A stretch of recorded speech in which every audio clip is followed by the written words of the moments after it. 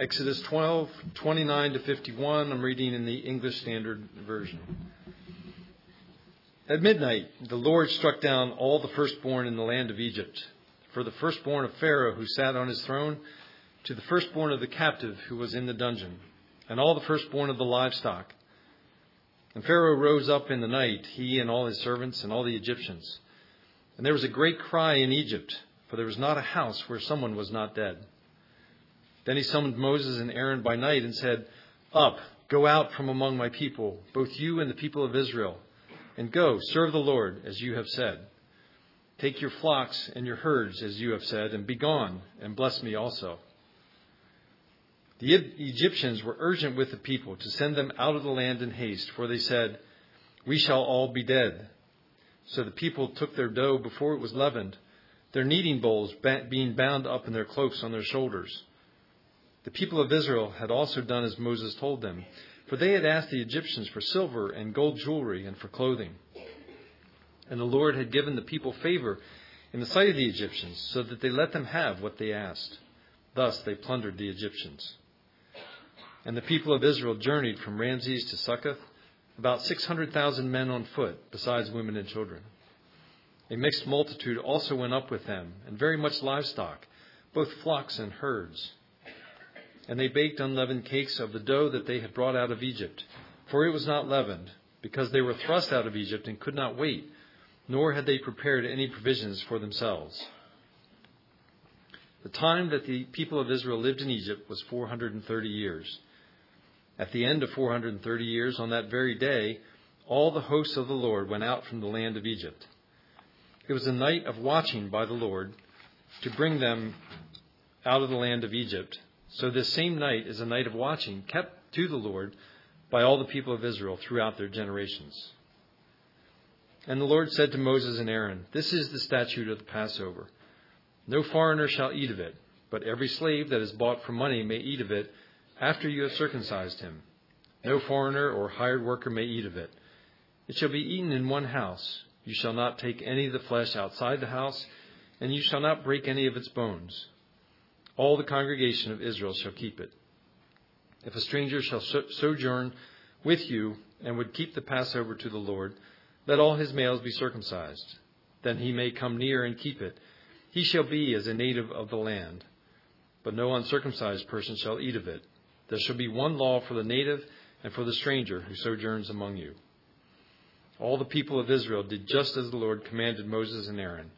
And on that very day, the Lord brought the people of Israel out of the land of Egypt by their hosts. May the Lord bless his reading of the word and Greg as he preaches this morning. Good morning. We are continuing our sermon series in the book of Exodus, and we've been learning about the God who saves. So throughout Exodus, God has promised again and again that he would deliver his people from slavery. And God has told Pharaoh that God would judge Egypt if Pharaoh didn't let Israel go. So today's passage is the first major culmination of those promises. The final plague pushes Pharaoh to let them go. God's people are delivered out of Egypt. And as they leave, the Egyptians are giving them wealth and riches. And we need to understand the backdrop of what's going on here. So I was discussing this passage with a good friend of mine, and he reminded me, this is the most frightening of all the plagues. Not just for the Egyptians, but for the Israelites.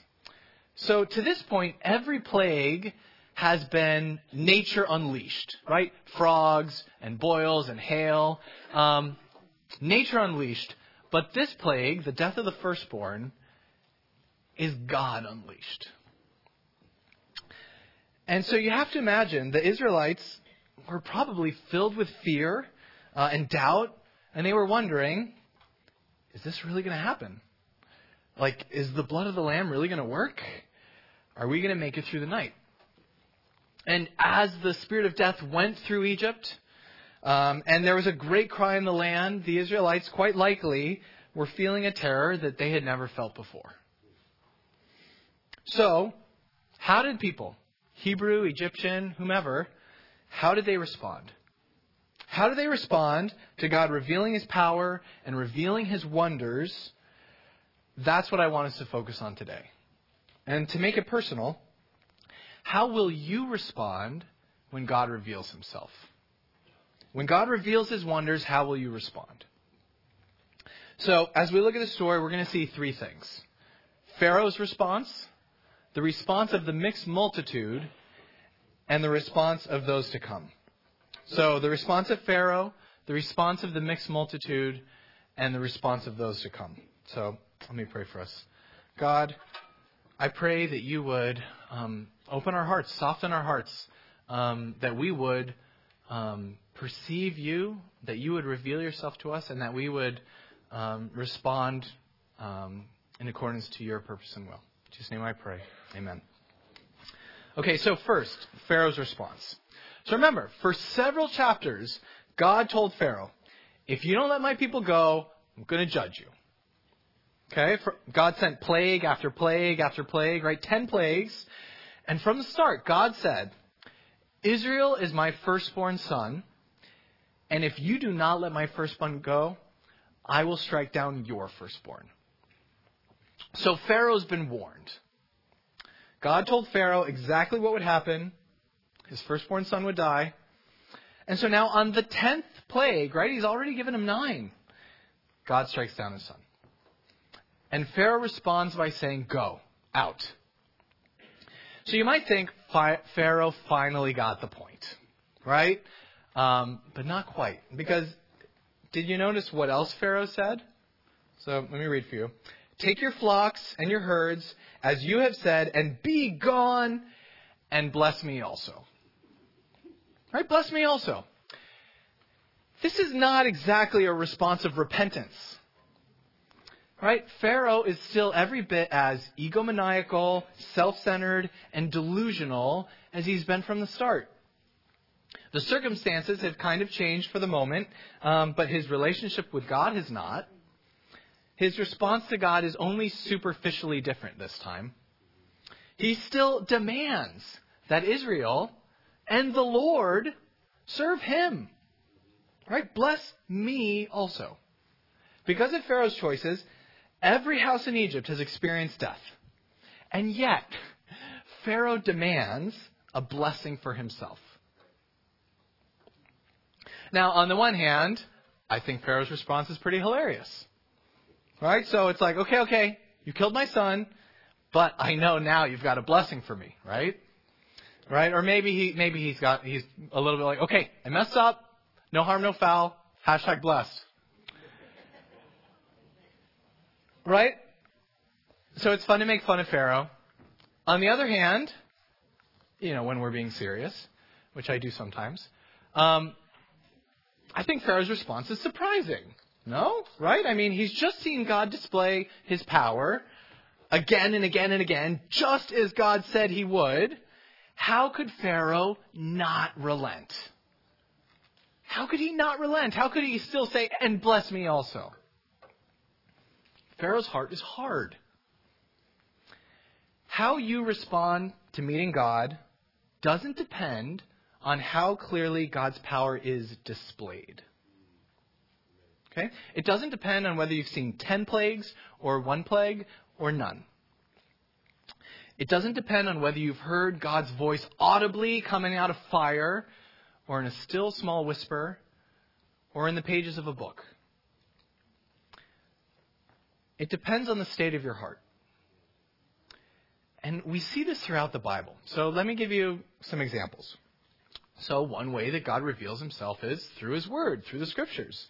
And, the Pharisees knew the scriptures extremely well, way better than you or I do. But they missed finding God in the scriptures. Right? Another way God reveals himself is through the person of Jesus. Right? You look at Jesus, you see how he lived his life, and you see God. And they had Jesus right in front of them, and the Pharisees missed God. God reveals himself through signs and wonders, right? Like we see here in Egypt. And Jesus does miracles. He raises people from the dead, and the Pharisees' response is, we need to kill this guy. Right? So they had incredible revelation of God. but they rejected him. Right? Or James tells us that there are created beings who know all about God. They know everything about how he created all things. They know about his power. They even shudder at the thought of his awesomeness and power, which I think is more than a lot of us can say. But the demons don't worship God. All right? They hate him. Their problem isn't knowledge or evidence. And I think most of us, we think, all that anybody needs is enough evidence for God, and they turn and worship. And maybe you, right? Maybe you're sitting here and you have doubts, right? You feel spiritually dry. You're struggling in your faith, and you're thinking, if I really experienced God, that would be enough. I wouldn't feel this way. If God really showed himself, I wouldn't struggle. I wouldn't have doubts. That's wrong. And this creates at least two problems for us. So first, right, directly, we think our problem is that we haven't experienced enough. So for ourselves or for others, we think what we need is more evidence, or we need more experience, right? We don't have enough yet. We see a problem, right? Spiritual dryness is a real thing, but we get the diagnosis and the treatment wrong. Second, this makes it very difficult for us to accept the doctrine of hell or judgment. I know you didn't see that one coming. So let me explain what I mean. So some of us have this cartoon picture in our head of this is how hell works. This is how judgment works. So there are people who didn't believe in God, and then they die, and then at the final day, God reveals himself and declares that they're going to hell. And they protest, no, please, we didn't know, we'll worship you now. But an angry God says, too bad, it's too late for you. And the picture we have is people pleading, please, no. And God's saying, no, I'm ignoring you. That's the picture, right? Is that the biblical picture? You probably can see where that's going, right? Is that how the Bible describes judgment? Well, no. Okay, so right, look at Pharaoh, right? He's received tremendous judgment, and he still says, bless me. Okay? And in 2 chapters, Pharaoh's going to change his mind, gather his chariots, and go after Israel to get them back. He's not relented. He's not turned his mind to God. Not at all. Everywhere in the Bible talks about how people respond to final judgment. We get the same picture. So go to Revelation, the Revelation, right? The apocalypse, the Armageddon, the end, whatever you want, like the totality of judgment, right? This is where the complete revelation of God's wrath poured out against wickedness and evil. How does Revelation say people respond? Revelation chapter 9. This is what it says. They did not repent of the works of their hands, nor give up worshiping demons and idols, nor did they repent of their murders or their sorceries or their sexual immoralities or their thefts. While they are experiencing God's wrath because they worship demons, they don't stop doing it. Now you might say, God, really? If you want to reject a doctrine of hell that is non-biblical, by all means. But this is the biblical picture. You might think, how could this possibly be? Surely they would change. Thank you. The Bible's saying, if you want to worship demons and commit murders and sorceries and whatever it is, God's judgment isn't going to change that. It might be confusing, but it's not the picture of people crying, no, I've changed my mind, please stop. Okay? Or here's another example. Jesus tells a parable of a rich man and a poor man named Lazarus. Okay? And so during his life, the rich man ignored Lazarus, even as he's lying in complete and utter agony at his doorstep. And they die in the parable. And the rich man goes down to hell, and the poor man goes up to heaven, and he's in the bosom of Abraham. Father Abraham is holding him. So, how does Jesus say the rich man responds in the parable? So he tells Abraham, he says, send Lazarus to me to give me some water. Okay? He's in hell. He doesn't say, can I get out of here, please? It's hot. He doesn't say, I'm sorry, I wish I knew. He says, okay, I'll stay here, but the heat is killing me. Send Lazarus to me. He can bring me some water.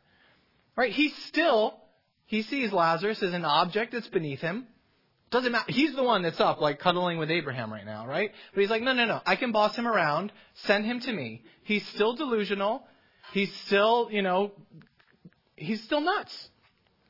And so then later, the rich man asks Abraham, he says, hey, send Lazarus back from the dead to warn my family. Then they'll know, right? And do you know what Abraham says? Jesus says. He's telling the parable. They have Moses and the prophets to warn them. If they won't listen to God's word in the Bible, they won't listen if somebody comes back from the dead.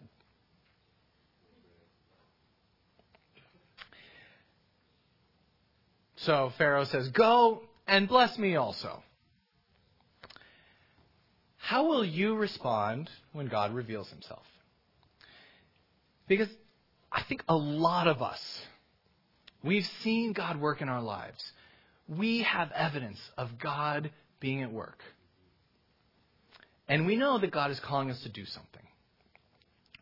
We need to give something up. We need to apologize. We need to forgive somebody, maybe 70 times 7. It's not easy. We need to take responsibility for something in our lives. We need to make a change. We sense God's conviction, and we're not going to do it. Right? How often do we put on the brakes instead of obeying? Right? Or maybe actually, Pharaoh puts on the brakes, and what does he do? He gets his chariots and he charges forward to get his slaves back. Maybe for us, putting on the brakes is getting our chariots and charging headlong back into sin. That's what Pharaoh did. Don't do that. Okay. So Pharaoh's response. Second, the mixed multitude. So verse 38 says that as Israel left, a mixed multitude also went with them. Okay, so non-Hebrews living in Egypt also go out.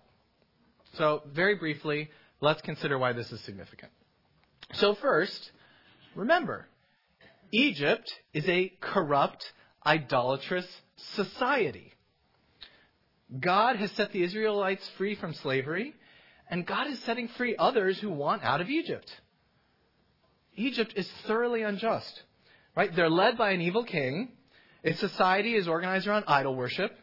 Its economy is built on exploitative labor practices like slavery. Israel obviously was suffering tremendously under Egypt, right? So they were enslaved, they were beaten, their babies were killed. In a society like that, do you think Israel was the only one? When the whole society is thoroughly corrupt, that affects everybody. It affects God's people and it affects everybody else living there. Through these 10 plagues, God has been uncreating Egypt. So I won't go into it. I don't fully understand. But there's all these narrative parallels between how the Exodus talks about the plagues, God speaking, and Genesis 1, where God speaks and God creates. So God has, through these plagues, in effect, been creating in reverse. Okay? He's deconstructing the Egyptian society. And he's bringing it back into chaos and nothingness. When God brings judgment on an idolatrous, unjust society, that's good news for everybody affected. I mean, it's not good news for Pharaoh. Okay? But a mixed multitude are set free. So friends, do you recognize that God's salvation is good news for everyone who receives it and for everybody who's around to benefit from it? Now, yes, it's not good news if you're in rebellion against the king and the kingdom of God is coming near, right? You don't want the king to return in that case. So, for example, Disney's Robin Hood. Robin Hood's the fox, right? What's the hope that Robin Hood holds out for the people? It's not that Robin Hood is going to claim the throne and he'll be in charge. It's that one day the good King Richard would come back. and he would establish justice in the land. The hope was for the good king to return, the true king. And when King Richard returns, it's bad news for Prince John. It's bad news for all his Goonies. But for everybody else, King Richard overturns evil and injustice, and he establishes peace, and everybody benefits. Not just Robin Hood. When God's people live how God tells us to, when we obey God and we follow his rules, we create a more just society. We create communities that flourish. We become a generous family. We care for those in need. We fight to fix problems in society. That's what God tells us to do. God's people, living as God commands, embody the kingdom of God. So we're the hands and feet of Jesus, and that's good news for our neighbors. So, CBC, we ought to be such a beautiful community that blesses others that even if our neighbors think that we believe crazy things, they should be glad we're here. Right? We ought to embody the kingdom so well that even if they find what we believe offensive, and they will, they're glad we're here. So, first, God's salvation is good news for the mixed multitude. But second, consider, they're leaving with the Israelites. Right? Pharaoh told the Israelites to leave, and the mixed multitude say, we're coming with you. Right? So, it might be obvious that they would do that, right? Given what we've just said, this is a ticket out of Egypt, out of injustice, out of evil. But it's not at all obvious that they would think, and we're going where you're going. Right? So why would they do that? Well, they know that God is with Israel.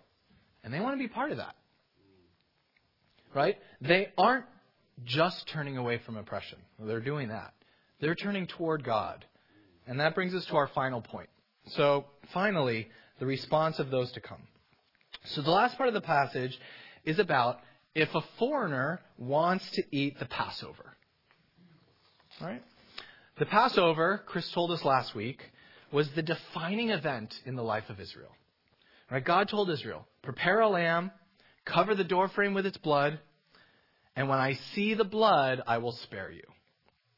Right? When God sent the 10th plague, the death of the firstborn, God would see the blood on the doorframes of the Hebrew households, and he would pass them over.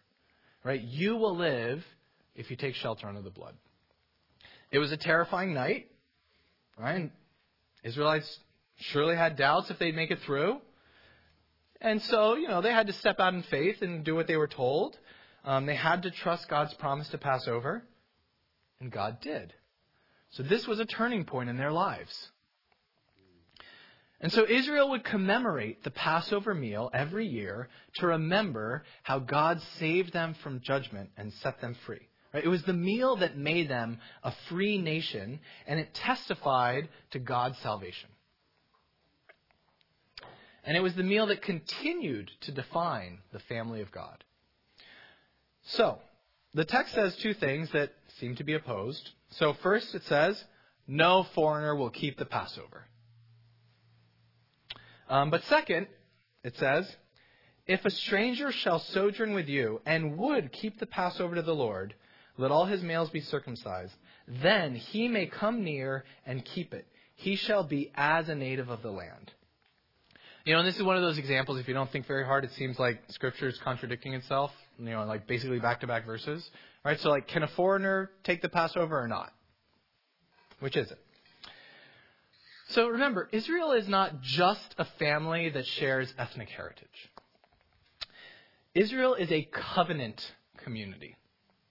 So, Israel's primary identity is that they belong to the God who has promised to love them.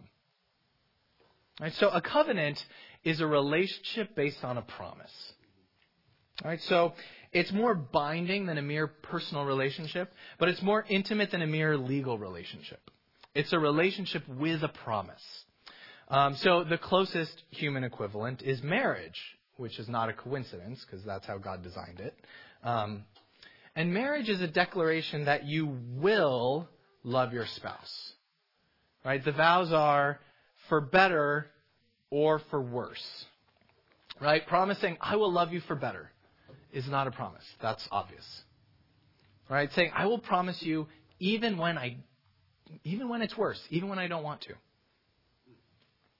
Right? That's the whole point. Promises bind when we're tempted to not keep them. And the thing about marriage, the way the Bible talks about it, is that the love you have doesn't sustain the promise. The promise sustains the love. That's covenant. The promise sustains the love. That's why we make promises. So throughout history, God made covenants with his people, promising to be their God, promising to bless them, promising to forgive their sins. And so Israel was a covenant family. And if you entered into that family, you entered into the covenant. You entered into the promises. And there were terms of the agreement. So in a few chapters, God's going to give the 10 Commandments, which are the covenant terms now that they've been set free. This is what you do now that you're part of God's promised people. When God appeared to Abraham, the covenant sign God gave was circumcision. Circumcision was the mark that you were in God's family. And the way society was organized then, if the males were circumcised, it meant the whole household was in the family. Okay? So, back to our passage. If a foreigner says, I'm going to join your family, then they could participate in the covenant meal. Once they joined the family, the Passover meal was theirs. Now, but I want you to think, why would a foreigner want to celebrate the Passover? Right? And here's why. Because the Passover is not just remembering what God had done in the past for Israel. It was certainly that, but it wasn't just that. Because if it was just remembering something that happened, if it wasn't your story, then celebrating it would be like going to somebody else's high school reunion. Okay? Right? People would be telling stories of how, the football team won in the final seconds when Joe Schmo threw the touchdown pass. And you'd be thinking, great, it sounds like you had fun, but it wouldn't be doing anything for you because you weren't there. Remembering is significant if it also affects the present. If it affects the future. So, like somebody who remembers the glory days of high school because that's the best that it's ever going to be for them. They don't have anything to look forward to. Joe Schmo throwing the touchdown pass is the best it's ever going to be. It's kind of like Uncle Rico in Napoleon Dynamite. Even with my students who are not that much younger than me, they don't get any of my cultural references anymore.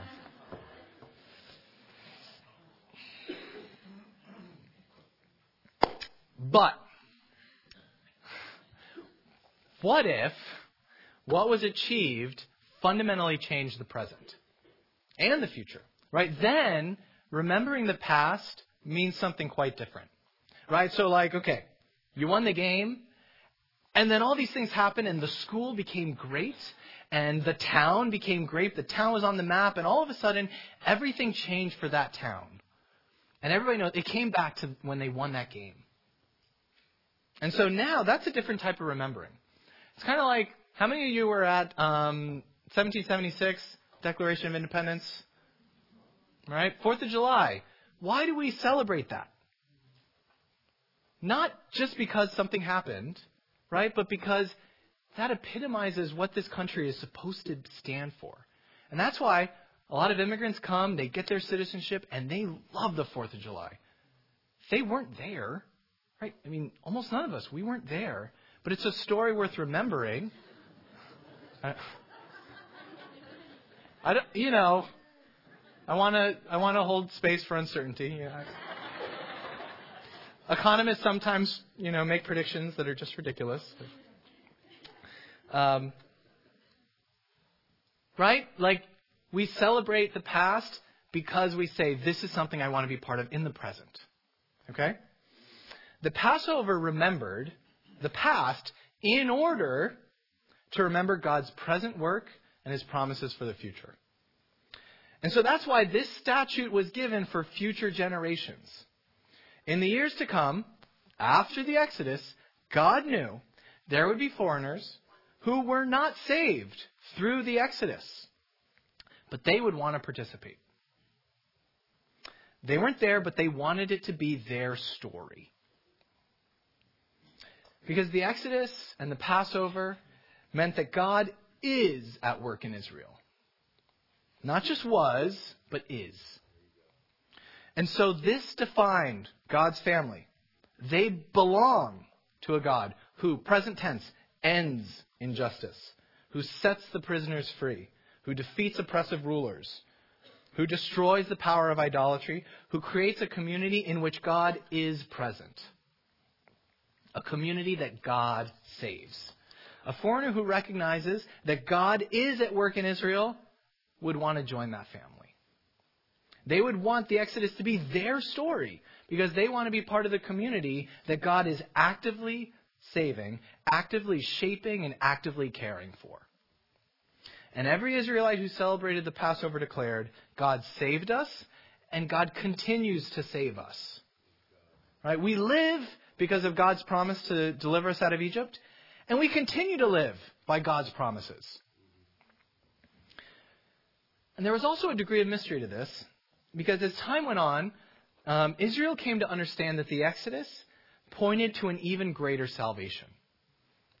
The prophets would say this. So, for example, Jeremiah said, a day would come when people would no longer say, as the Lord lives, who brought up the people of Israel out of the land of Egypt. But they would praise God for a greater salvation that was to come. Celebrating the Passover looked backward, but it also looked forward in hope. It looked forward to a greater Exodus, a greater Passover. And so we know that the Passover points to the ultimate Passover at the cross, where God's judgment came down and his wrath passed over any who would take shelter under the blood of the Lamb.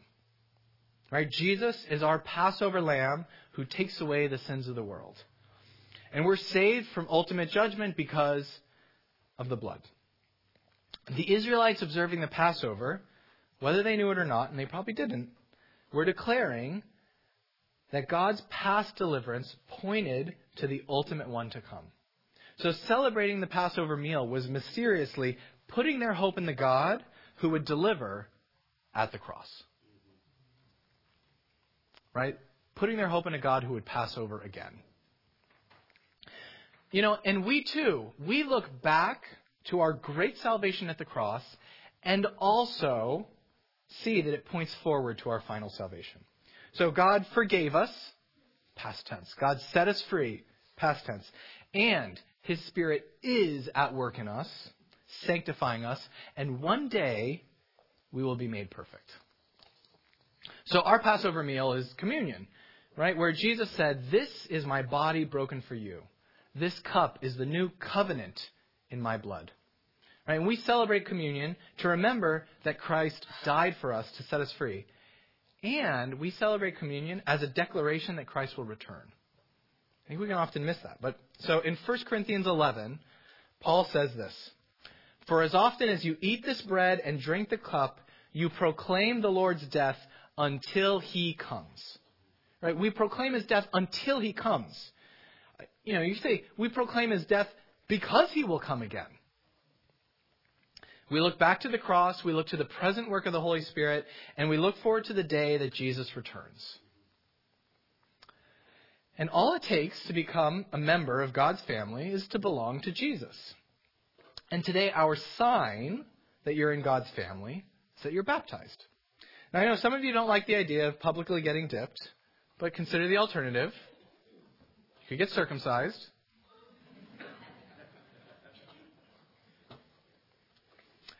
If your story is that God saved you at the cross and you trust in Jesus to return, then you join God's family.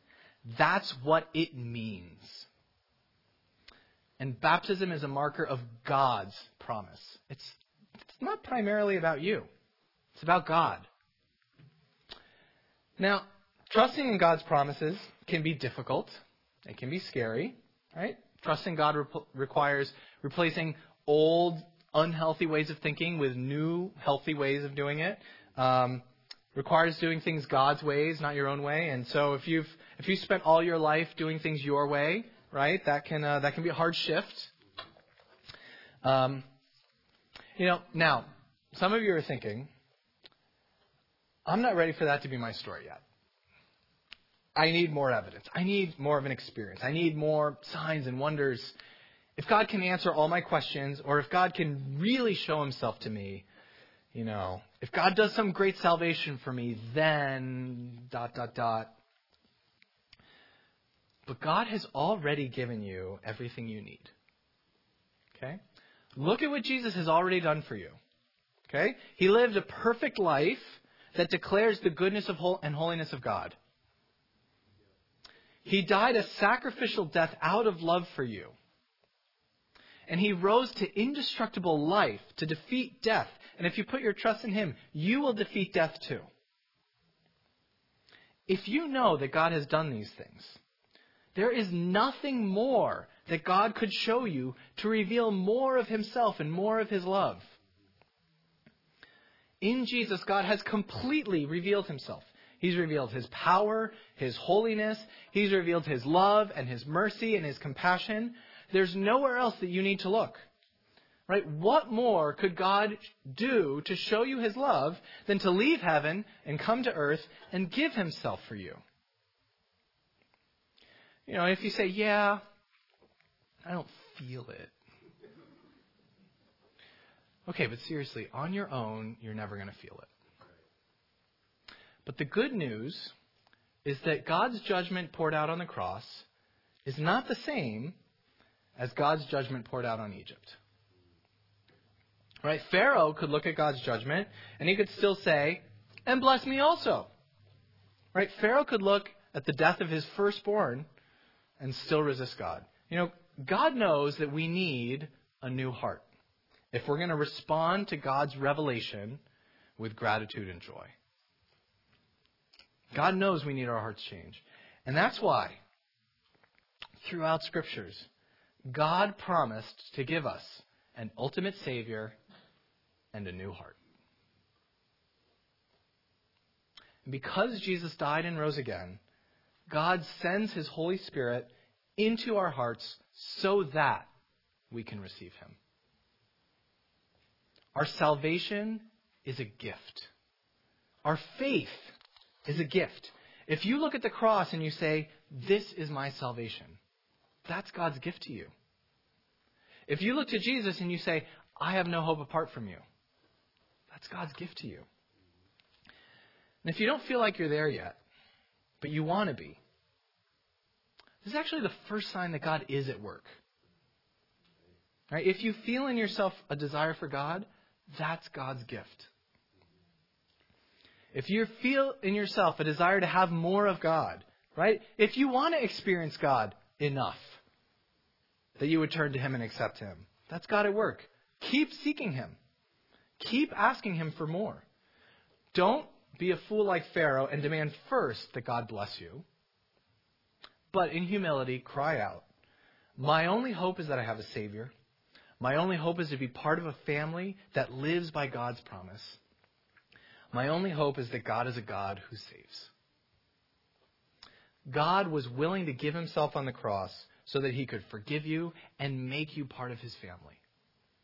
He will not leave you or forsake you now if you're crying out for more of him. If you ask for more faith, if you ask for more belief, God will give it to you. Do that today.